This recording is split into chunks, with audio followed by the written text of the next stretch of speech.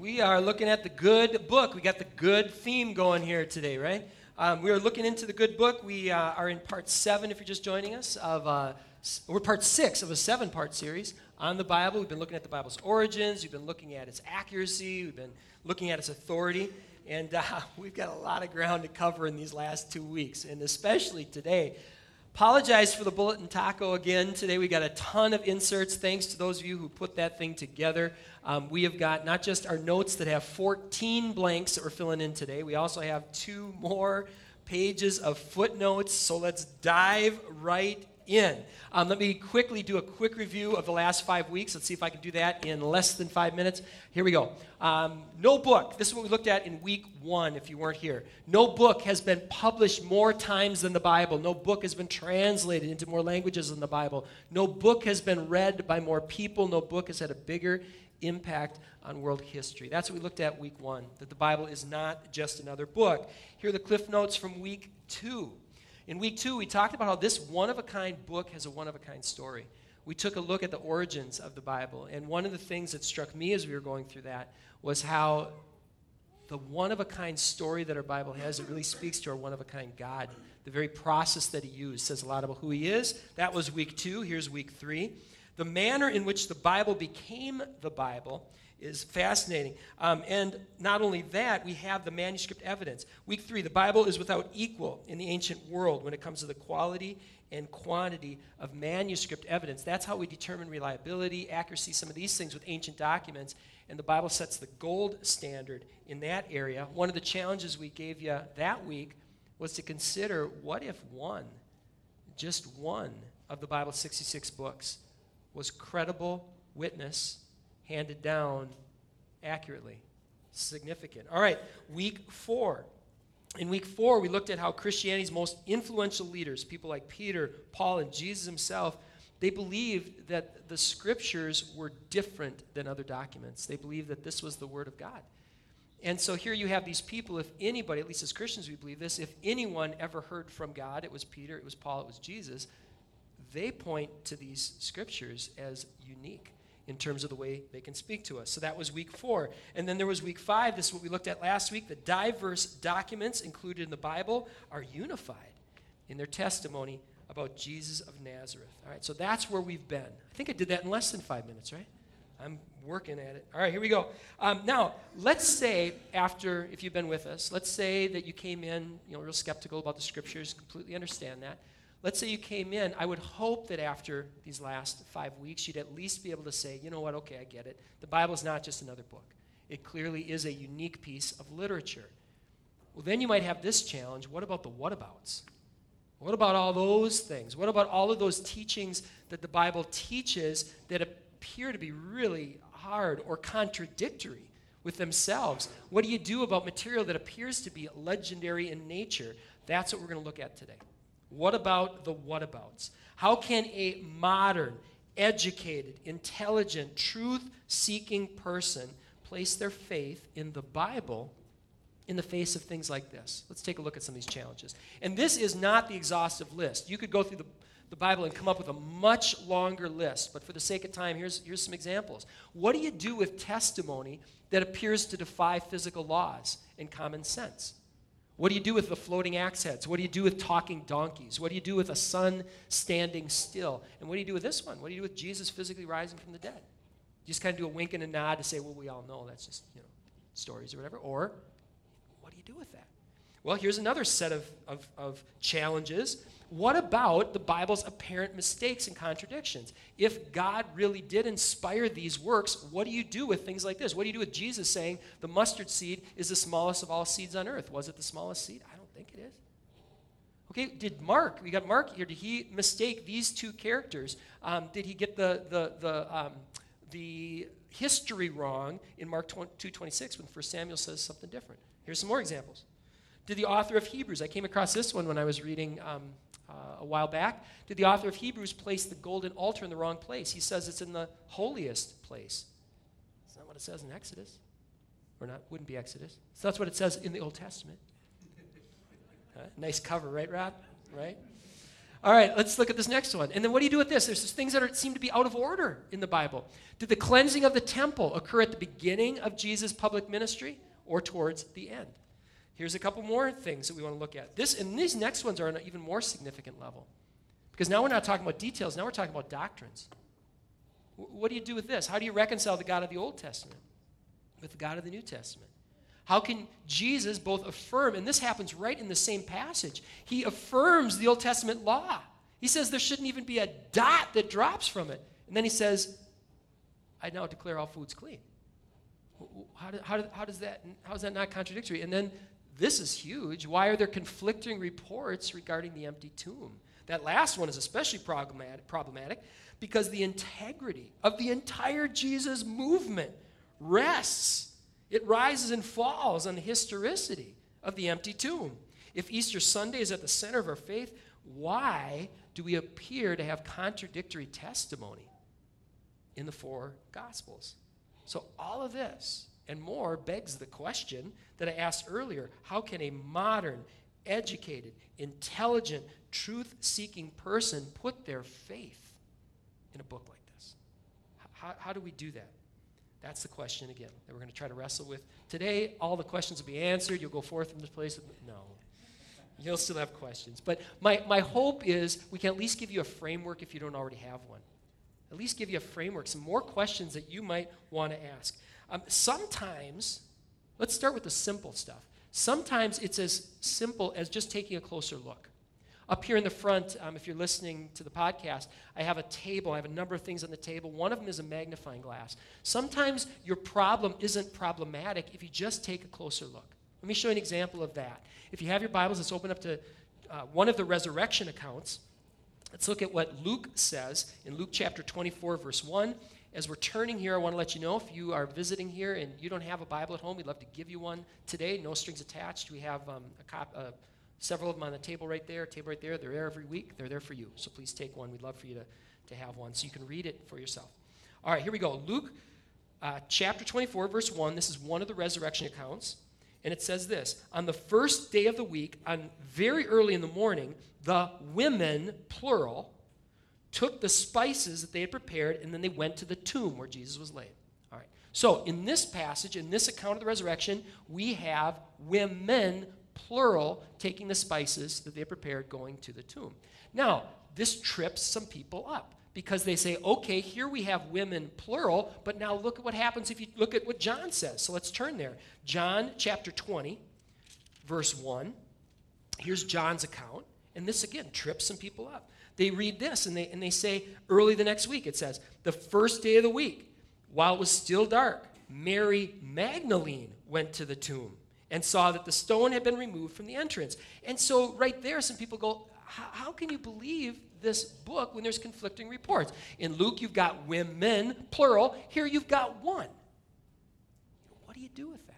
Well, sometimes it's as simple as you just look a little deeper. Let's just keep reading. So she came running to Simon Peter and the other disciple, the one Jesus loved. And she said, they've taken the Lord out of the tomb, and we. It's easy to miss that two-letter word. And we don't know where they put him. We, plural. So sometimes it's that simple, but a lot of times it's not, right? There's other times you come across something in the scripture, maybe you're reading it for yourself, and you go, I don't get this. Or maybe someone forwards you a video, and you look at that video and you go, I got nothing. Or maybe you read a book like the Da Vinci Code, and you look at this and you go, I didn't know these things. Which again, Da Vinci Code, what genre? It's fiction, right? Fiction. Remember that. Or maybe you go to a class. You have a college professor. And that college professor says a lot of things that sure sound convincing. And you can't in your head think of any plausible explanation. What do you do then? That's what we want to try to do today. I have a bookshelf at my office devoted to what's called apologetics. It's a theological word, which means you're giving a defense, a reasonable defense for challenging questions. So I got a shelf of books. I brought some of those. That's what I've got on this table right here. Some of the books off of that shelf. I will bet you a steak dinner or the vegan equivalent. That if you have a question, if someone puts a question to you, that's not the first time that question's come up, right? Those of us who've been around the block a couple times, we know this. If you're sitting in class, it's your sophomore college class, right? And the professor says something, and you're just like stunned because you're like, I never heard this before. He or she's not the first person that's raised that question. And there's a whole lot of brilliant people who can offer explanations. Now, to be fair, some of those explanations are only in the category of plausible. But some of those explanations are in the category of compelling. And these books I have up here, they're not just coming from some Yahoo. We've got scholars, scientists, philosophers, professionals who look at these same questions that we all look at, and they say, your problem is not as problematic as it might seem on the surface. So let me give you a couple questions that you might want to ask. If you come across a big problem that you're like, I don't know what to do with this, here's a couple questions that you could ask. The first one is this, and there's a place to write these in your notes. We're going to go fast, so if you're taking notes, write quickly. Your what about, it could be a prescriptive, descriptive thing. We talk about this a whole lot. There's a whole lot of examples in the Bible of people behaving badly. And sometimes people get tripped up because they see what somebody like Samson did, and they go, wow, this is this guy that God worked through, and look what he did. Don't follow that. Because there's a whole lot of stuff that is just describing bad behavior. It is not prescribing what a person should do. So sometimes your what about could just be that. Here's another thing. Your what about could be a translation thing.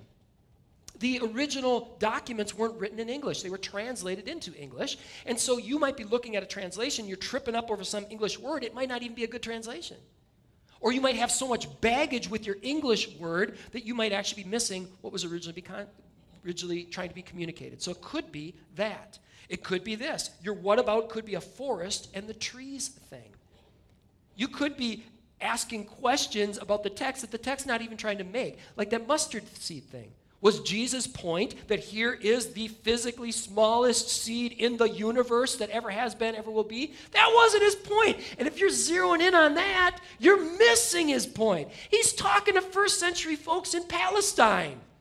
That was their smallest little seed that grew into this big thing. That was his point. And sometimes we can miss the point if we don't zoom out. It could be this. Your what about could be a context thing. In fact, whatabouts are almost always a context thing. And I'm not just talking about context in the sentence. I'm not just talking context in the paragraph. Zoom back from there. Historical context. Some of our whatabouts are the result of we're trying to take something that was said to these specific people this specific time, and we're trying to apply it exactly the same way instead of what was the principle. And sometimes it is exact same way in application. Sometimes it's not. How do you know? You have to know more about the historical context. And then there's literary context. That is huge.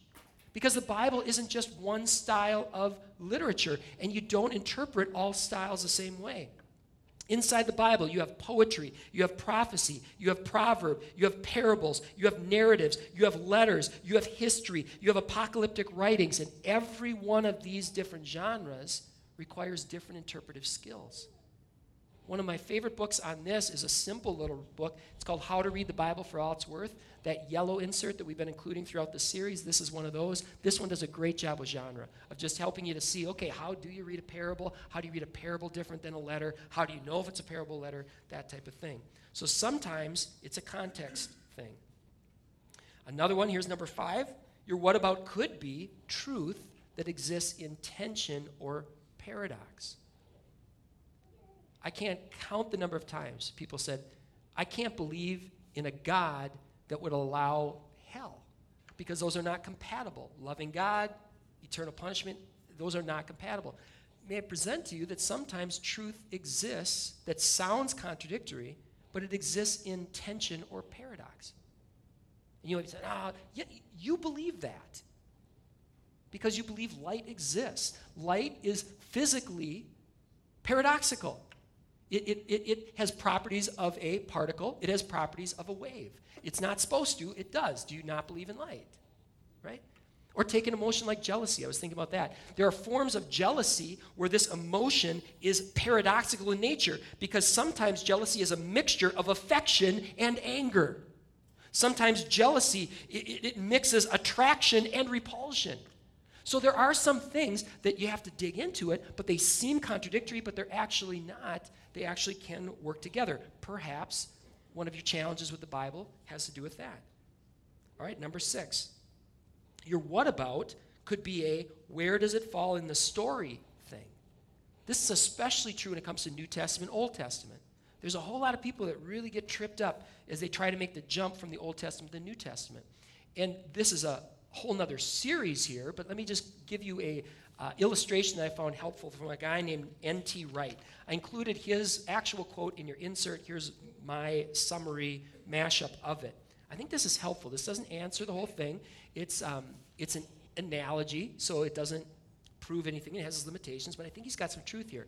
He's talking about how do you connect the Old Testament and New. He gives this illustration. He says, when travelers sail across a vast ocean and finally arrive at the distant shore, they leave the ship behind and they continue over land, not because the ship was no good or because their voyage had been misguided, but precisely because both ship and voyage had accomplished their purpose. Christians must never forget the Jewish roots of our faith. However, ship-specific laws no longer define this new community of travelers, not because the laws were bad, but because they were good laws with a specific purpose. I think when you press into things like this, it can help maybe bring some understanding that wasn't there before. Number 7, let's just touch on one more. I could go on with this list, but for the sake of time, let's just touch on this last one. Your what about may reveal your own bias. Sometimes your what about is not about the Bible.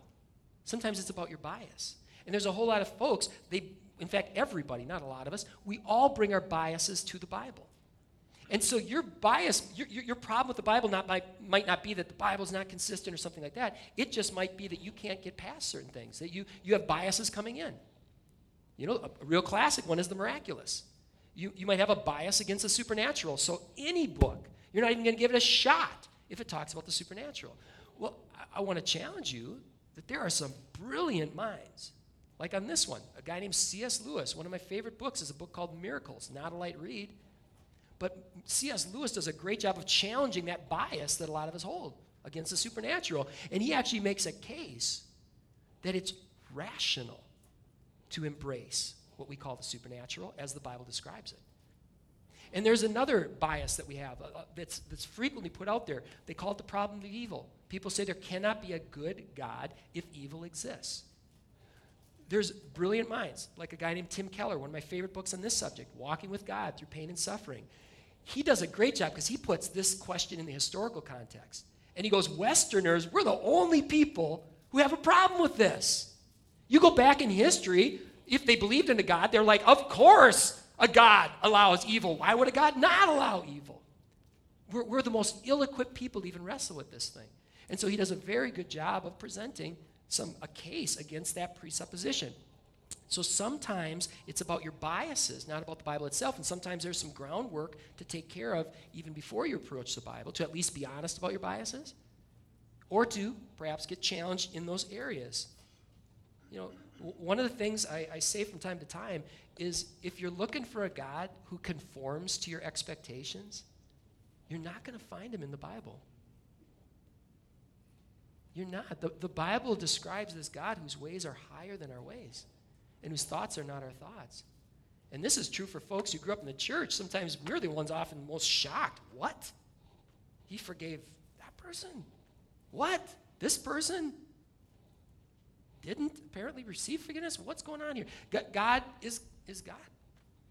Okay, all this to say, all of these 7 different questions you could ask, all this to say, most of the problems that most people have with the Bible aren't as problematic as we think they are. Sometimes there's an explanation that is plausible.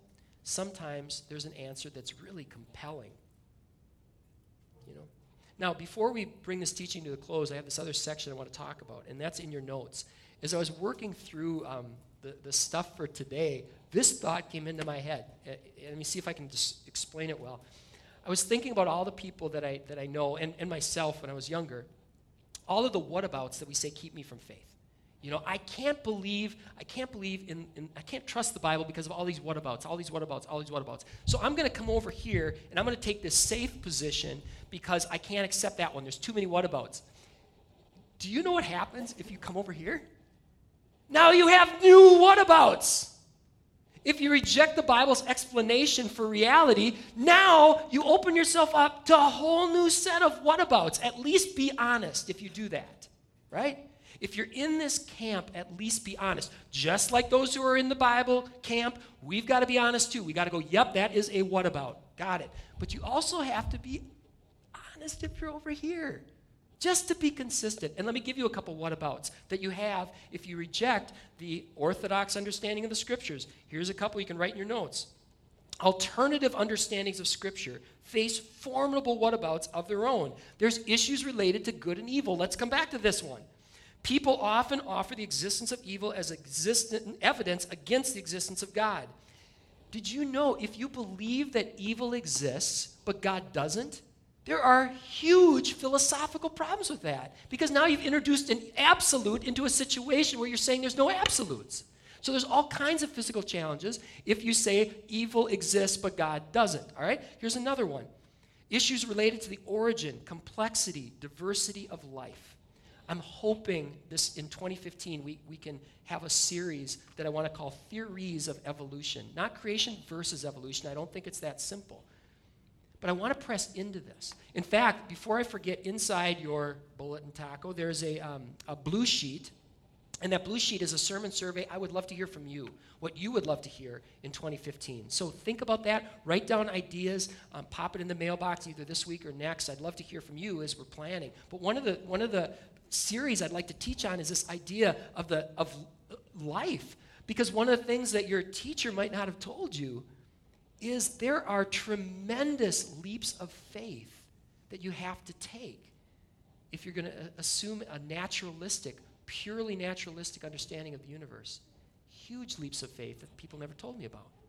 All right? So there's that. Here's another one. If you're going to reject Scripture as a document that explains the universe and how things are, you've got big issues related to Jesus of Nazareth because something happened 2,000 years ago. It was bigger than a nuclear bomb going off in that area. It sent shockwaves through the world. And it's easy to explain the church in like the 300s, 400s, 500s because they had now power and prestige. It is problematic, to say the least, to explain how this Jesus movement ever got out of Jerusalem when everything was working against it and the people were turning the other cheek. It doesn't make sense, at least to me. Okay, I should say this. At the very least, it's problematic to try to explain history apart from the way the Bible describes the appearance of Jesus. Okay, so there's that. Now you've also got issues related to compelling personal testimonies. Here's what I mean by this. Skeptics are quick to point out the knuckleheads.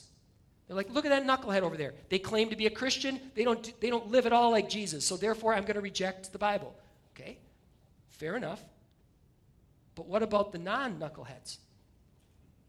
Because there's millions of people, intelligent, credible, sincere, truth-seeking folks who have some compelling testimonies of things they've experienced, things they've seen, things they've witnessed, changes in their own lives.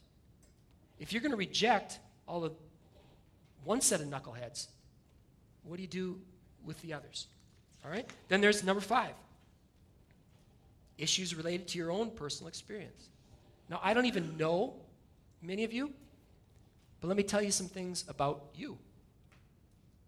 Why, when you pray, do you expect that somebody should be listening? Why is that? As hard as you fight it, why do you expect that someone should be listening when you pray? Why do you believe that if there is a God, he should right the world's wrongs? Why do you believe that so deeply? Again, even if you fight it, why do you believe that? That if there's a God, he should right the world's wrongs? And then this one blows me away. Why is it when you study cultures throughout history, Why in the world, independently, did so many of these cultures come up with the idea that killing an innocent will appease a god? Where does that come from? And why is it found all over the world?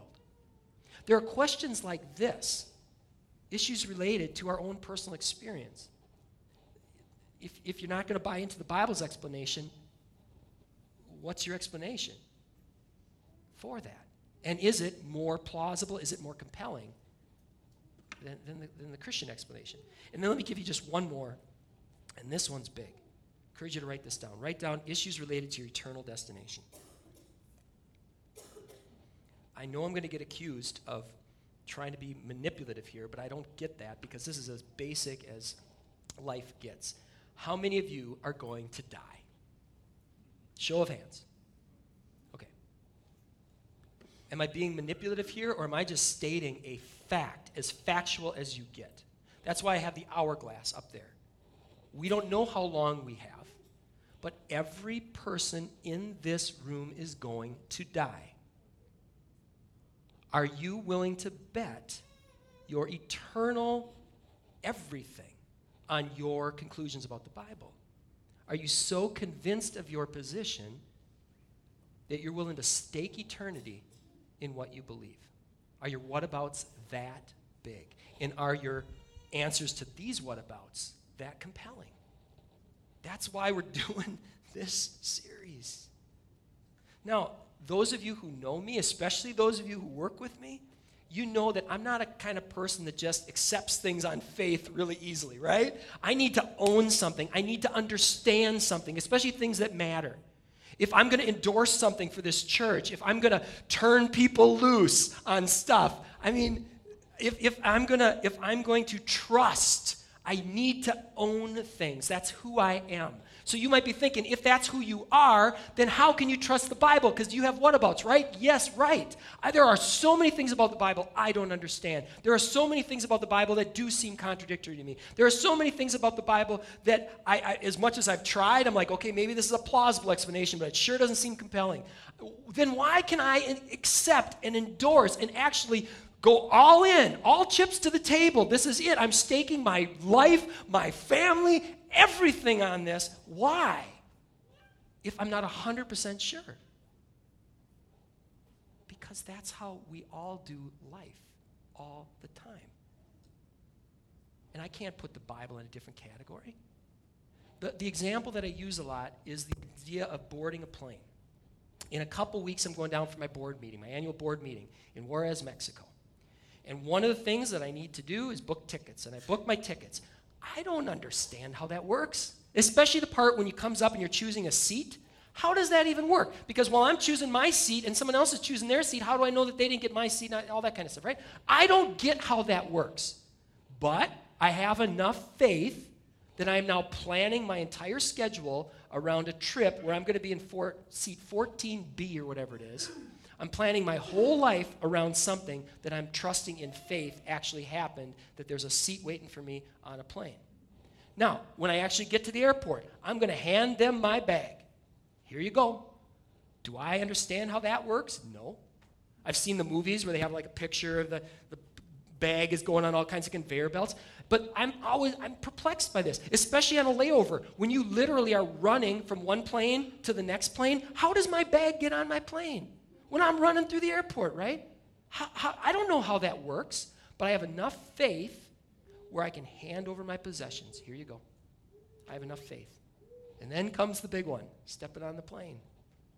You know, there comes a point where you step off of that little tunnel and you get on that plane. You can't kinda get on the plane, right? You gotta get on the plane. And as I get on that plane, I walk past this cockpit. And there are gauges, and there are buttons, and there are levers, and then he's got his little iPad now. Like, what in the world does that do? I hope you're not playing Angry Birds while we're, flying at 30,000 feet. So I don't get that. I don't understand most of what's going on inside that cockpit, but I have enough faith in the pilot to be able to say, I'm going to put my full weight on this thing. I'm hopping on this plane, and I'm going to trust that it's going to get me to my final destination. We do this all the time with everything. We have enough faith where we make a decision based on faith. And if time is running out, this is one you want to make a wise decision. Now, when it comes to a plane, am I going to get on a sketchy plane with a sketchy pilot? Nope. Maybe when I was younger, yep, but I got kids now, and I got a wife now, right? And I got you guys now. And so I want to make a wise decision when it counts. I want to make a wise decision now when it counts. And so I'm not going to get on sketchy plane with sketchy pilots. And when it comes to the Bible, the whole point of this series is to help people realize that you're not putting your faith in a book by some dude who is heading down to Roswell and he claims to have seen Elvis riding a unicorn along the way. This is a different book. This is why we're spending 7 weeks on this. So you can see that this is the most thoroughly investigated, most debated, most vetted document in history. Are there people who disagree? Yes, but there's never been a book that has been studied more or researched more or discussed more or written about more. There's never been a document that more people haven't put their full weight on, even if they don't understand everything. That was one of our hopes for this series, that if you were already a person that came in trusting the Bible, that you were able to go, you know what? Even more so than before. My faith is shored up. There's not another book like this one. And then my extra bonus hope would be for those of you who've been maybe on the fence with the scriptures, that throughout this series, maybe some of the false paradigms that have been said, or maybe some just information that you didn't have, would inspire you, would make you curious to say, I'm going to look into this a little deeper. And as we close today, I want to close with a very specific prayer for all of us. And that prayer comes from a really interesting passage of the Bible. It's 2 Kings chapter 6, verses 8 through 16. 2 Kings chapter 6, verses 8 through 16. And here's what it says. Now there was a king of this kingdom of Aram, and he was at war with Israel. And while he's at war with Israel, God continued to reveal this king's plans to the prophet Elijah, who was aligned with Israel. Time and time again, Elijah would warn the king of Israel, saying, all right, here's what's going to happen so you can move and you can strategize and all that kind of stuff. Well, this enraged the king of Aram. He summoned his officers and demanded of them, he said, tell me, who's the spy? How in the world does Israel know our moves? Which one of you is telling that king of Israel? And one of his officers said, hey, it isn't us. It's not us. It's Elisha the prophet. He's in Israel. And he tells the king of Israel the very words that you speak in your bedroom. Well, the king ordered, go find him. Find where he is so I can send men and capture him. The report came back. He's in Dothan. So the king of Aram sent horses and chariots and a strong force there. They went by night and they surrounded the city. When Elijah's guy got up the next morning, he looks out, and there's an army with horses and chariots surrounding the city. And he says, ah! That was my translation. See, sometimes translations aren't as literal. And he says, what should we do? And Elisha says, don't be afraid. Those who are with us are more than those who are with them. And the servant's like, okay, 1, 2. So Elijah says, let me pray for you. And here's the specific prayer I want to pray for us today. Elijah prayed, open his eyes that he may see. Open his eyes that he may see. Then the Lord opened the servant's eyes. And the servant looked, and then when he looked, he saw the hills. And they were full of horses and chariots of fire. He saw this heavenly army. And in my 20s, I thought I'd be able to convince people with my words. And I've learned I can't do that. I want to try to do the best I can to help with some roadblocks and things that you might have, some stumbling blocks. I'll do my best. But I found that more than anything, it requires an open heart, an open mind on your part. God won't force his way into your mind. He won't force his way into your life. It takes an open mind, open heart, and then it takes the Holy Spirit to open our eyes that we may see. So let's pray to that end as we close here today. Let me pray first. Father, first of all, before we get to that, I do want to apologize, Lord. I am sorry for all the stumbling blocks I put in in people's way because of the way I may live my life or the words that I use that bring up defensiveness rather than a real dialogue. And so, Lord, I'm sorry for that. I pray knowing that you are greater than my weaknesses. And so, Holy Spirit, we pray now that you would open our eyes that we may see.